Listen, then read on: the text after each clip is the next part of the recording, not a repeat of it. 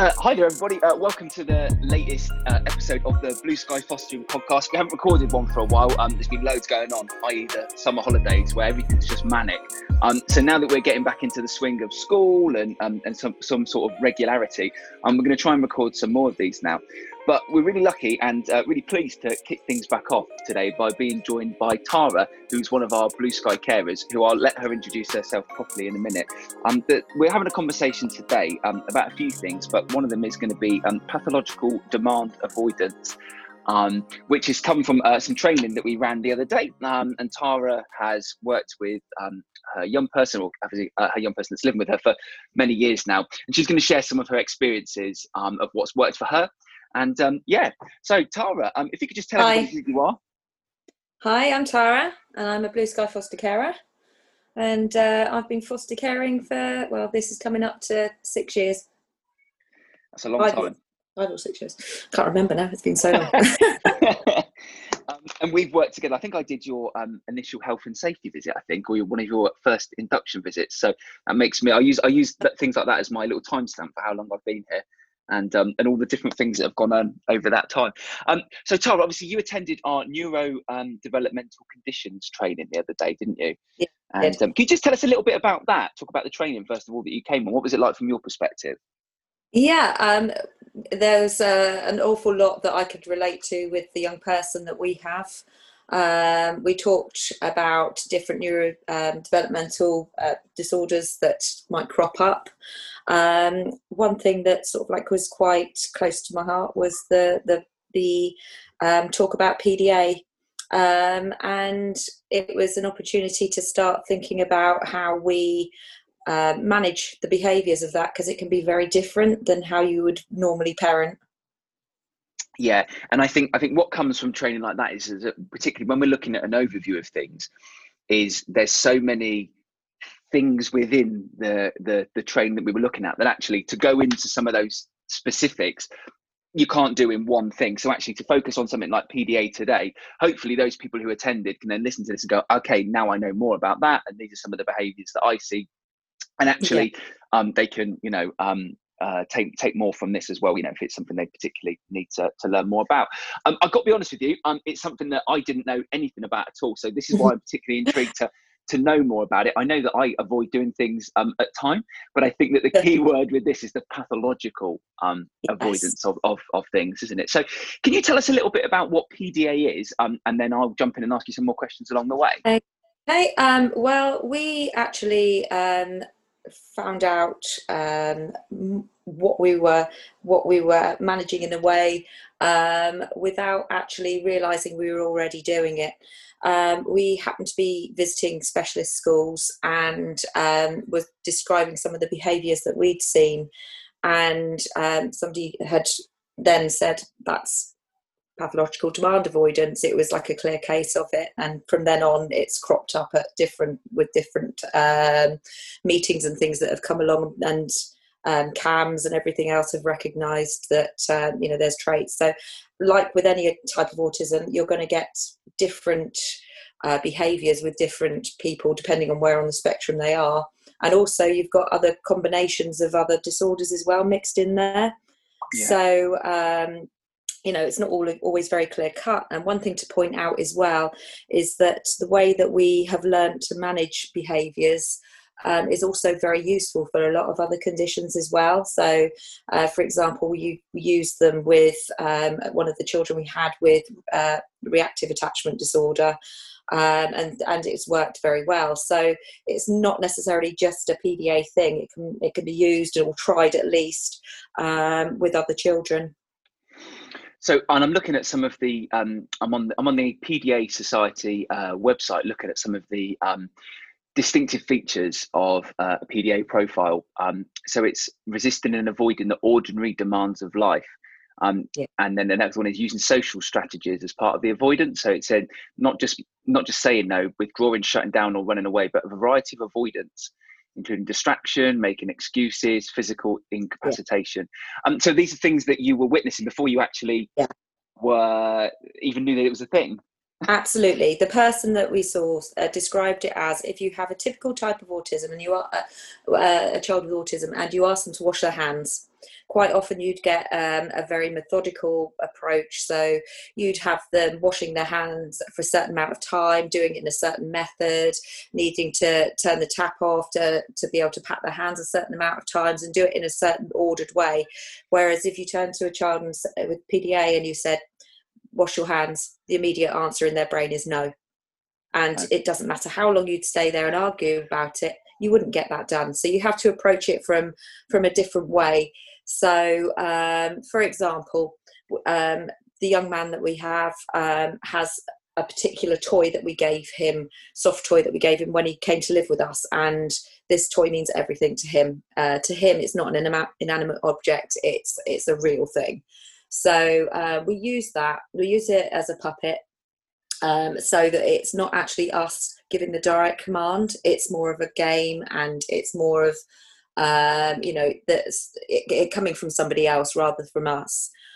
So we have the soft toy talking in our ear as if whispering a little joke or a little trick to try and get him to do the thing we want him to do before us to stop him doing it. So we use reverse psychology mixed in there.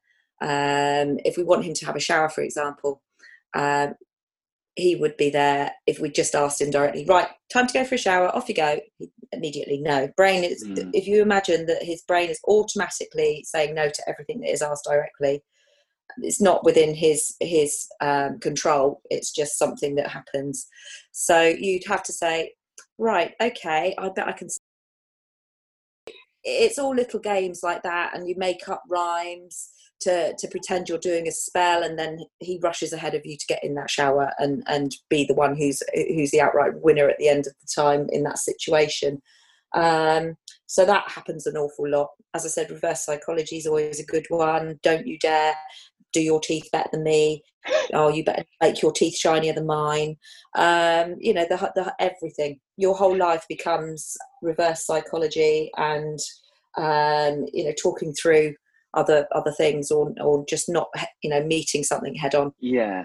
So I quite a few questions have come out of that, and I'm going to try and put them in some order because my generalness will just be I need to ask them all at once. So I'm writing stuff down. But as you just said that last bit, one of the on the PDA website, it says one of the distinctive features is that these young people can be particularly comfortable in role play and fantasy, and it can sometimes be to an extreme with other personas, and being adopted for a prolonged period of time. The line between fantasy and reality can sometimes become blurred. And actually, like you said there, everything's become a game, and the puppet that you've got is now a real person. Yes. So that's really interesting. You've just literally described exactly what I'm reading in front of me. So did getting the diagnosis help you? They don't actually do a diagnosis in the area that we live in. They recognise behaviours and traits and get you to manage it in that way. So they know that that's a thing. They don't like to use it as a diagnosis. So it, depending on the county that you live in, is whether you get an actual diagnosis or not. But no, it's been, as I said before we actually knew that this was the type of autism that is most likely what he has. We were already finding that was the only way to get through everyday life anyway. It was a natural thing of something works, you use it. So it sort of built up around that. Yeah. And with something like hand washing, obviously at the moment that's really important. It's kind of getting sort of drilled into everybody, isn't it? How important it is that more than ever that your hand hygiene is so key. So how do you encourage him to continue those strategies outside the house when you're not there, like when he's at school and stuff like that? I think it takes a team, to be honest. I think that if he was left to his own devices, he wouldn't do it.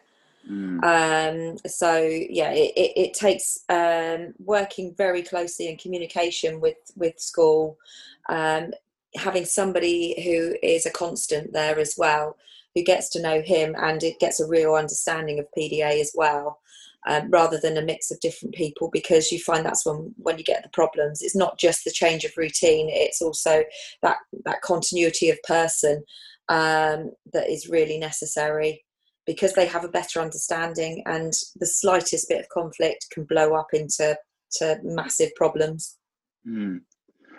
One of the other things it says here is appearing sociable but lacking some understanding. Is that something that you kind of notice, or? Absolutely. I mean, it's that desire to actually have friends and be included in situations. But in amongst all of that, you've got the element of control that he's trying to have. You've got the inability to distinguish between seeing himself as a child, and wanting to, not knowing when there's adult time and when that's not a situation that is necessarily something that is to do with him. And you get also, because of his other issues, you've got that hyper awareness that he needs to know everything that's going on. He needs to be involved in everything. So you've got a real combination of issues there, generally, which happens with an awful lot of children who are in foster care in particular, because they lose a lot of control over their life and they want to know what's going on. With children that are autistic in particular, that can become a fixation. And you have to be very careful that you're aware of that and that you're very sensitive to it. But and one of my questions that I've got for later will come to that, because I'm interested to know in things that what keeps you guys going, because I think some people will find that interesting. But I want to come back to that, because before I do that, I want to talk about like a typical day, because I think what would be really helpful for our other carers and staff and everybody who's listening is not to know exactly what you do every day, but if we could get an example of your day, because then people can maybe take things from that. So if we were to go from waking up in the morning all the way through to going to bed, and then I'm sure people will relate to things along the way there, and I'll sort of jump in. So your alarm goes off in the morning. What does morning look like? In our household, we've tried alarms. We've tried to create more independence. It's incredibly difficult with a child with PDA to find things that they are willing to do, because it's another demand on their life. So however much they want to do something and they set themselves up to do it, and he could get up in the morning, he has moments where I'm going to do this all on my own. I'm going to set my alarm. It doesn't make any difference. Come to the actual time of doing it, he cannot make himself do it. So our typical morning is to go upstairs when our alarm goes off and go in with a very cheery disposition to try and sort of like set the mood straight away. You go in with the playfulness, still keeping it at quite a calm level, because you don't want to heighten everything, but it's still sort of like that jolliness is needed. So if there's worries from the day before, if something's happened at school, which quite often there is, because major friendship problems all the time for some of these children. So if he doesn't want to go to school but still wants to do it all, he's got this conflict already going on in his head, and it can take 3/4 of an hour to get from the bedroom to the bathroom without even doing anything.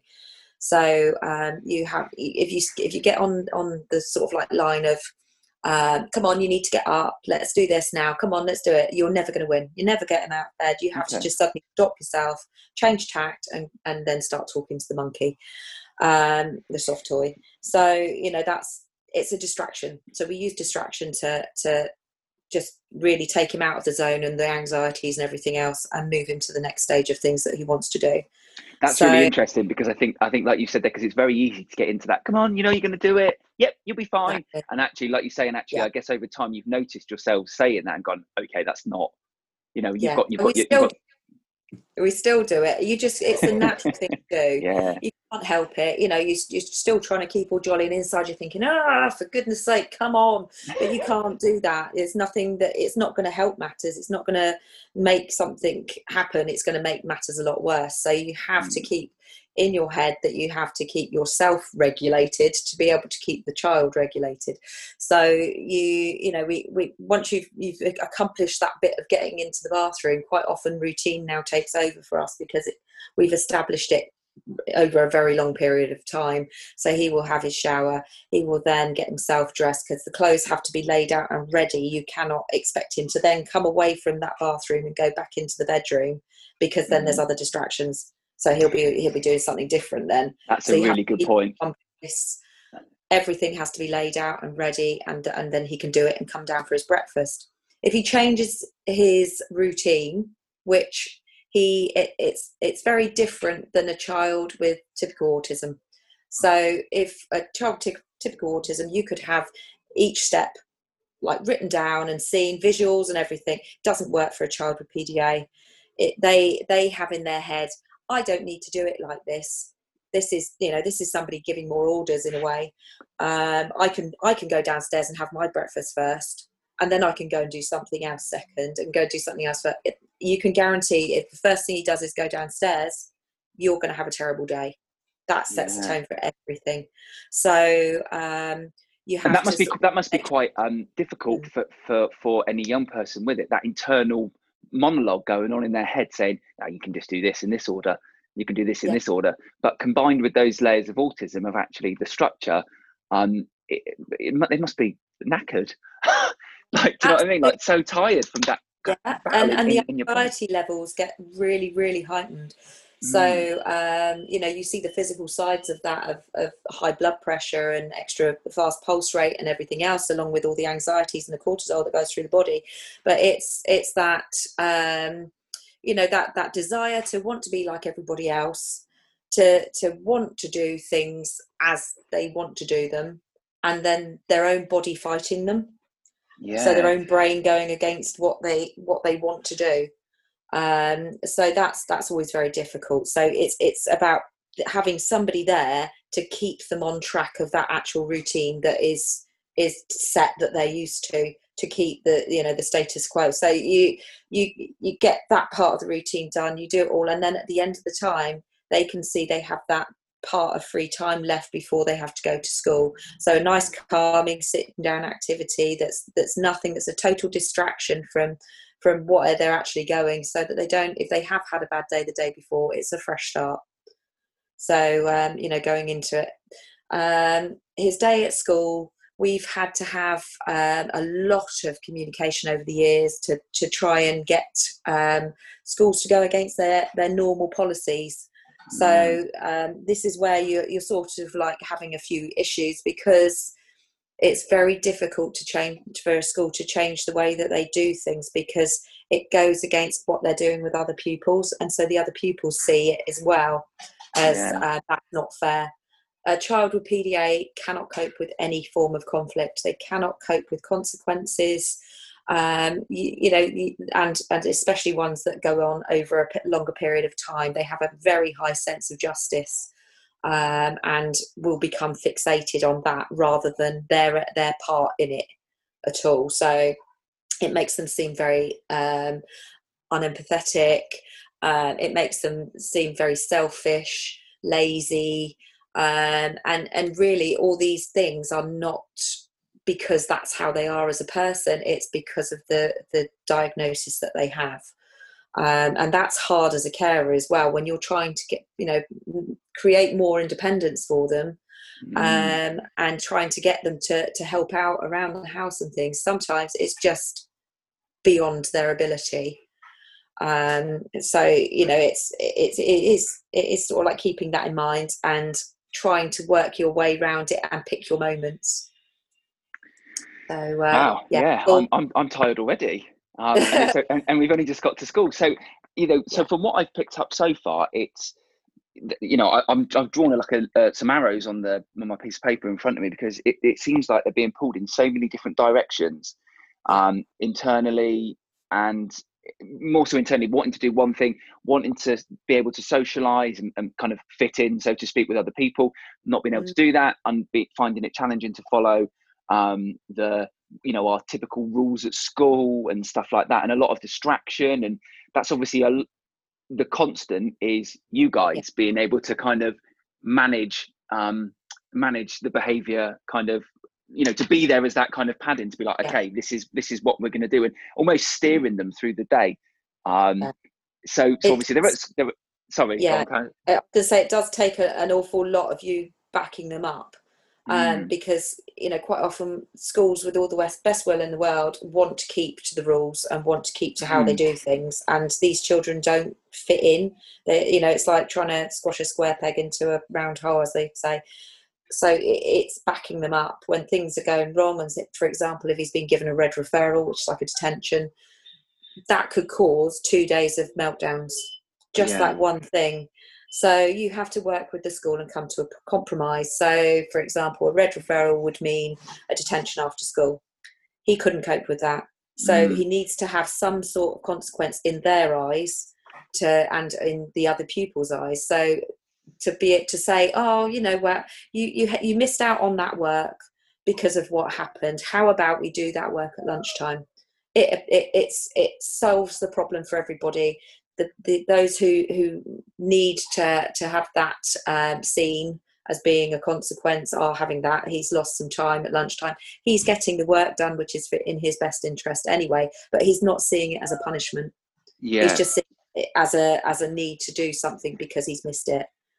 So you know, and it's just how you're framing it, isn't it? It seems to be constantly how you framing it and how that message is delivered to any young person that's got PDA. So we've done the school day, obviously not as easy as that, and then it's home time. Do you do anything particular to prepare for the arrival home, so to speak? we've this is always a jolly time.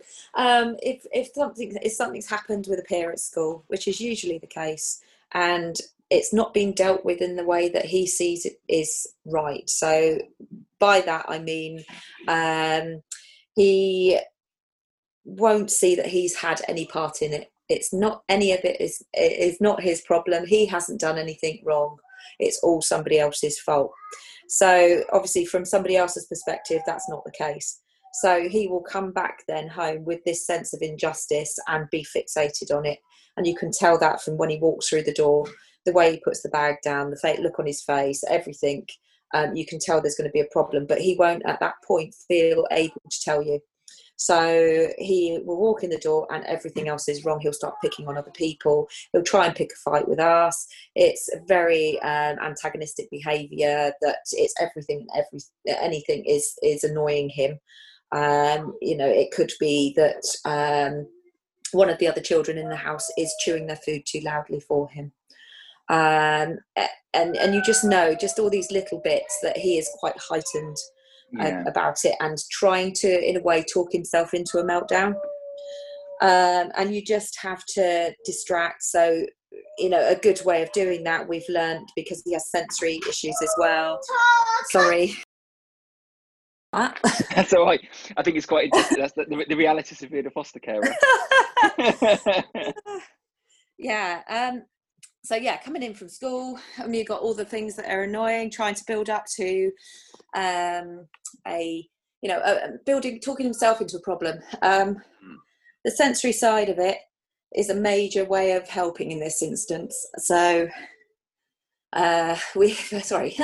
running.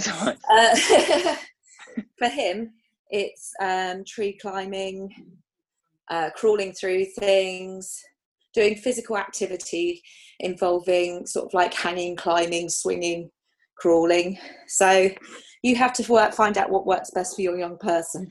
Okay, so using that as something to kind of sort of de-escalate his behaviour and stuff, then we're saying those kind of things. Yeah, okay.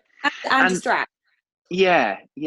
So distraction seems to be a big part of a kind of is that something you kind of keep in your mind? You know, it's kind of that, right, here's my go-to, right, distract, and then what can you spot to kind of distract?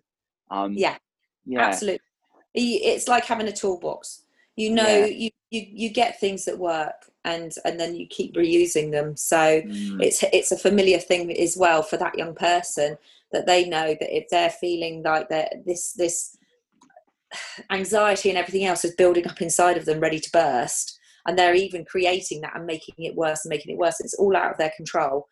They need to have that safety net of somebody saying, right, we're going to go and do this.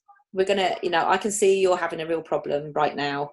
Let's just go out. Let's just go and do this, because it will really help you. Sometimes he won't be ready to do it, and it will probably be something that you have to sort of like work on over about half an hour to try and actually get him out the door, because he's still so fixated and talking at us rather than with us.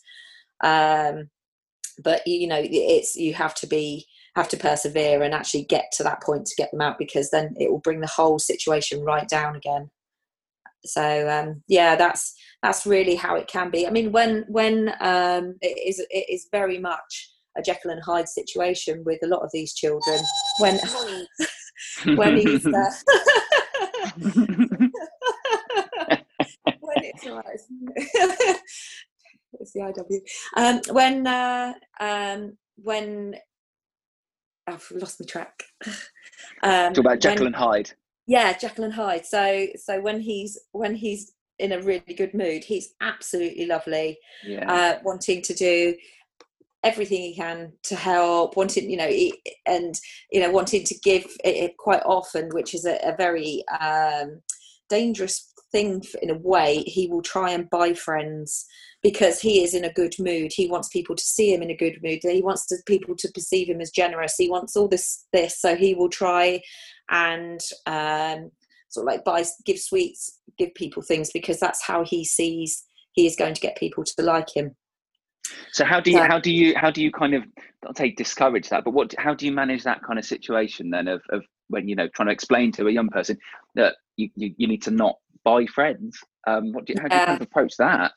It's just waiting until they're in a really calm mood. So at the time you deal with it in a way that oh, that's really lovely, really kind of you, how about you give them a little bit, because that's really nice of you, but you keep that for you because you've bought that especially for you anyway, haven't you? And the other people generally understand that. And then later on, when you've got a calm moment, just having a little chat and just say, people will like you for who you are. Then they like it when you're nice around them and you don't worry them and you're not invading their space, and and really just go to things and pointing out positives as well. So, times that things have gone well for him. So, you built that really good friendship with so-and-so because you give them some time, you're really good at that, you're really good at certain other things, and so bringing that into the conversation as well, so he can just then, it's quite often for us, if he's had a good evening just before bedtime, having that talk, because then he's got time to mull it over in his head and think, oh yeah, I did that okay, and I did that okay, and it leaves him with a positive view of himself. So that's really good as well. But, like that kind of like a debrief in the evening. Yeah. To kind of that this is reflect, and then I guess it's reframing things as well, isn't it? Because in the heat of the moment, it might be all seem a bit like and actually you can then reframe whatever's happened in the day in the evening, so that kind of whether it's been a good day or a bad day, you can kind of turn it into a positive, can't you? At kind of at calm down time. Yeah, I mean, this is where when we first had him, we did some of the work of, we had different behaviours that we were trying to achieve that were desirable, and we'd be able to not do it in a form of it being like a chart or anything like that. That doesn't work for these children. It's more a case of having a conversation of something, a target to work towards. So, oh, look, you've worked so hard on this, you've done really well, I mean, you're an expert at it now. And or if it's not gone so well, that part went okay, what could you do then? How could we make that better? Is there anything we could do to help? So it's opportunities, I'd say, massive. Need to give him opportunities to sort of like achieve things, but not making it too big a goal. So not out of reach, really easy to achieve things, because sometimes those things that you think are easy to achieve actually aren't. They can take a long time to actually become a norm. Yeah. And as you're saying that, I'm reading something or looking at a picture that's on the PDA Society website, and they've got this acronym of PANDA. And as you are saying it, it is almost exactly what is here. And it's interesting because a lot of the stuff that you've done and knew to do was before you knew about the diagnosis. So it's saying, pick your battles, minimize the rules, enable some choice and control, explain the reasons, and explain that some things can't be done. Anxiety management, negotiation and collaboration, disguise and manage demands and adaptation is literally the bear sitting down. It's exactly there. So what we will do is we will chuck all these links underneath so that anybody wants to read further into things like this, you can, and as well, if there's any websites and stuff that that you can recommend, or any books or any reading, is there anything that jumps out at you? Is there anything you particularly read, or not even necessarily in relation specifically to this, but any kind of books or listening to that you would think, actually, do you know what, that'd be really helpful for other people? I can't think off the top of my head, but because there's not actually an awful lot on PDA, funnily enough. It's still quite a new thing, and it's not recognised all over the place. So, but I will have a think on that one and get back to you on that. Yeah, cool. And anything you do come up with, we'll pop it in underneath. I've got a couple more questions for you, if that's all right. Sure. My first one is, how aware is your young person of PDA and the not as a diagnosis, but how aware are they of the kind of, yeah, you know what I'm trying to say? How aware are they of this? He, as far as I know, he doesn't know about PDA. He just knows about the struggles he has with it. He knows that and has been told that he's autistic. And we have had the conversation of how it's an ability to do other things. It's maybe things that are a bit different, to do them in a different way to other people. So we haven't made it a disability. We've made it into an ability. Yeah, he thinks he's got superpowers. So, you have to find something that they're very good at and give a positive view of it. He knows what he struggles with. It can take, for example, he really wanted to go out for a pub lunch at a certain place because they did a dessert that he'd heard about. He hadn't been there before. We'd taken him there just to pop his head in the door, but he couldn't remember that. So, and they weren't doing food on that day typically, so that's why we hadn't stayed. So we had it where we were going to a family meal, and they deliberately chosen this place because he'd wanted to go there. He knows our family very well. He feels comfortable around them, so it's not the people. It took from getting up at 9 o'clock in the morning, and with the meal was set for 12:30 at lunchtime, he was still in his pajamas, and we had a half-hour journey to get there. So he was still in his pajamas and unable to make himself get ready to get out of that door because he was so worried about going to this one place. And when we actually managed to convince him to get there, he walked in the door. He was absolutely fine. No problem. You'd never have known you had any problems that morning at all. Yeah. And this is how it can be. So other people, sometimes, if they don't know what you're going through in that moment at home, they think, oh, you're using it as an excuse. So he's absolutely fine. There's nothing going on here. But it can, the change, like I said, with the Jekyll and Hyde, you can go from this high anxiety, stressed out child to someone who's absolutely lovely, able to sit and have a conversation with people they feel comfortable with, as if nothing's happened at all. And you just that and you're left sat there feeling so stressed out because you have exerted all this energy and time to actually get that child there, and then they're acting as if nothing's wrong, and you're left there with you haven't had a chance to get yourself ready. You don't know what's going on today. And everything else, and they're not at all, because they've gone and got themselves with the hair gel and done everything immaculate because they're going somewhere nice. So it does. You're the stressed out ones following on behind, but that's always a good one. But and I guess from that is actually that ability to have had a morning like that where the young person is so stressed out, to then be able to turn it around on a pinhead like that. So what are some of the positives of that you would take from having the kind of autism diagnosis, and not so much the PDA diagnosis because it's not formalized, is it, as such? But what are some of the positives of the conditions, would you say? Definitely accessibility to things, to support. That's absolutely massive. So schools in particular, understanding people, even, not everybody knows about PDA, but most people now know about autism or recognise that, it's something that needs extra support.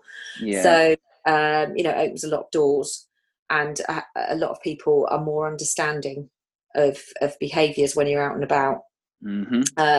It can become quite clear that the child has extra needs when he's in the middle of a meltdown. If we're in the middle of a sports centre and he's fixated. On one of the occasions we had, a little girl had gone past and accidentally kicked him in the swimming pool, and we've managed as a family to be on the poolside with two sunbeds between all of us, and he came out of the pool and was absolutely fixated on the fact that he wanted us to go and tell the child's mother to tell her off because she had kicked him.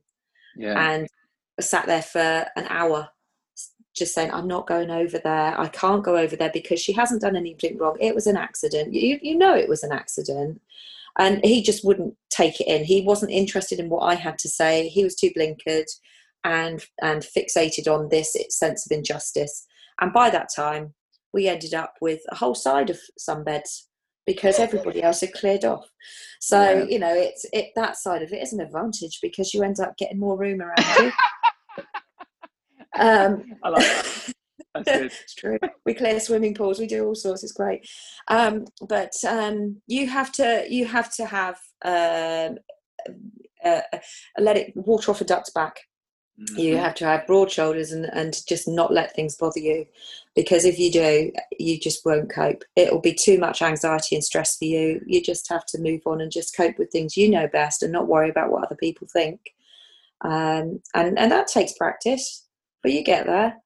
I think having known you guys for the length of time that I have in different sort of forms and stuff, is you guys are incredibly, even to say incredibly resilient probably doesn't do justice, but you are, and you always are able to pick yourselves up for your young people, I would say, probably rather than for yourselves first of all, because you realise how important that is for them. But if we were to, my sort of final question to kind of round this all up is, knowing all of that, what keeps you going? Because it's not their doing. All of this, none of what they do, negative behaviours and that is within their control. It stems from fear. It stems from having a life that is not how it should have been. And that's not their fault. They've had this put upon them rather than had the opportunity to have a good upbringing. And it's just making them feel safe and making sure that you're in a place that you can just not take things personally, because none of it, however personal they get, and believe me, he can be extremely personal, you just have to think he's just trying to find something to hurt us with, because he wanted us to feel, come down to his level of feeling miserable, because it's a lonely place to be. So you have to be there to pick them up and bring them up to where you are, rather than you going down there. And that takes a network of people to keep you going with that. And also one of the most important things, apart from, we're very fortunate, with a very supportive agency, and we can turn to the people that, we feel will best help us at that point. It's really, really important having a network of carers that are there for you to vent. So if you feel that you just want to have a swearing moment and you want to just really have a go at the world, they are there to listen. They've been there, they understand it, they've done it themselves. It's not just out of a textbook. And, that to me is the most important thing, because it's your survival. It's getting through the tough times. Somebody else recognizing, it is rubbish. It's really awful. We did this, we did that as well. And being there alongside you, so that you can all say, right, that's it, vent done, all better now. Yeah. And then you're in a better place to be able to go back and help that young person. Going back to, I thought about something after the advantages. One of the advantages is when you go to somewhere and your child, your young person, will struggle with doing something, for example, queuing. So you've gone out to somewhere that requires lots of queues. If people are aware of their diagnosis, they will try and help you. So get things where you don't have to do the stressful elements, so you don't have to queue. You can just bypass that, so it makes going to those places accessible for you. I think that's important, because it's at this point, labeling as a child is something that will give you lots of support. We haven't experienced that yet as him growing into an adult, so we don't know whether it will stop him doing things, but at this point it's been positive all the way. I think that's really important. I think that the whole queuing thing makes such a difference to your experience of being able to do the kind of normal, so to speak, day-to-day activities that you would do with kids. My son's autistic, and after you guys pointed out at a certain theme park about the queuing system, we took his letter in, and it took our experience from this is going to be a struggle to keep still and understanding the social aspect of it, to all of a sudden now it's like his favorite place to go. Because it's eliminated that, and nobody likes queuing, but it's different, isn't it? It's very different, and I think unless you've experienced that, you can't quite understand it. I don't think, maybe, I don't know. No, I think if you put the scenario of the swimming pool, of clearing the swimming pool, into a queue, I think that would happen anyway. You'd be at the front of the queue before you knew it anyway if he was having a meltdown. Because it's not nice to be around. It's really not nice for the general public to see, and it's not nice for him afterwards, because he's got to the stage where he now feels safe and is able to start thinking about repair. That's taken a long time for him to be able to do that.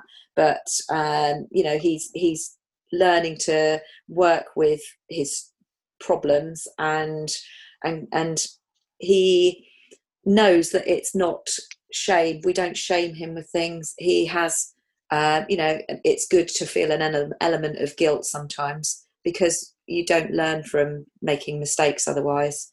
And he then feels better about himself because he's had that ability to repair it. That's really important for a young person, and particularly a really important skill as they get older. And we're talking about independence there, and like you say, you're not sure how things are going to be in the the adult world, but learning those skills like that are so important, and for any young person anyway, but particularly when you're a young person in care. And then when you're a young person in care, when you add these other elements in, and actually it just reminded me that this time last year your young person actually won an award with us, didn't he? He did. He did indeed. It was for some creative work that he had done, and he had persevered with a friendship, which, if you imagine that friendships lasted for him the maximum of about 5 days. So we tend to take him away every school holidays, because it's very lonely for him.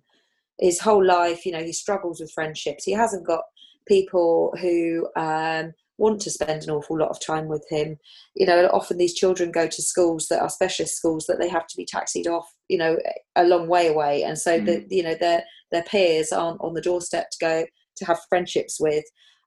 So we take him to the friendship. So, we take him camping quite often, or to the smaller sort of holiday camps that he can build some friendships at the kids clubs or at the pool or wherever. And then he has that for a short period of time, which he can keep it going before he makes that child fed up with him. So, from what, his behaviours. So that's important as well, creating opportunities for him to socialise, and without it being too stressful for other people. And I hope that the award that he got for that perseverance and what he created for them actually, maybe went some way to realising that actually it's not about giving them money or sweets and stuff. There's a nicer side to it, isn't there? Absolutely. He's very proud of that award. It his photo on our windowsill, so it's there every day, right where he has his school bag, so he can see that Yeah. every day. It's a positive thing to look at as he walks out the door on his way to school. And that he hasn't won any other awards for anything. He gets things from school, like all other kids. They get Yeah. certificates for everything, and there's the usual things they do at school. But this had a much bigger impact because it was outside of that. I Yeah. think sometimes you get to the point where you get too many certificates and you get too many well dones and too many, sort of pats Yeah. on the back, Yeah. and something that is much bigger to achieve like that, it has such a big impact and long lasting as well. So Well, that's exactly one of the reasons why we set it up, because we wanted it to be something that is impactful. Because, like you say, sometimes a pat on the back is great, but after a while, what do they mean? And actually, something external like that can be like, wow, like awesome. And it's actually almost brought a tear to my eye that you said that where it is and how he sees that, because it's not an easy process to. You get sent things in and you're looking through things, and there's a team of people who look at winners. They use that term with inverted commas, but it's awarding somebody for something that they've done, and it's exactly why we did it, and it means so much to me that it's there like that for him. And that's it's things like that keeps me going. Do you know what I mean? And actually, the second time I've got you with this, Ed, is no. No, it just all these things suddenly start pinging in my mind about things to remember to say.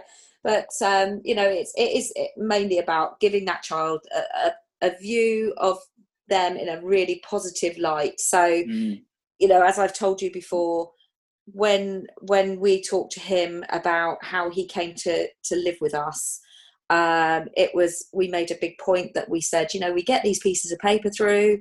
We read them, and we were able to. We chose you. We waited a long time for you to be able to come to us. Yeah.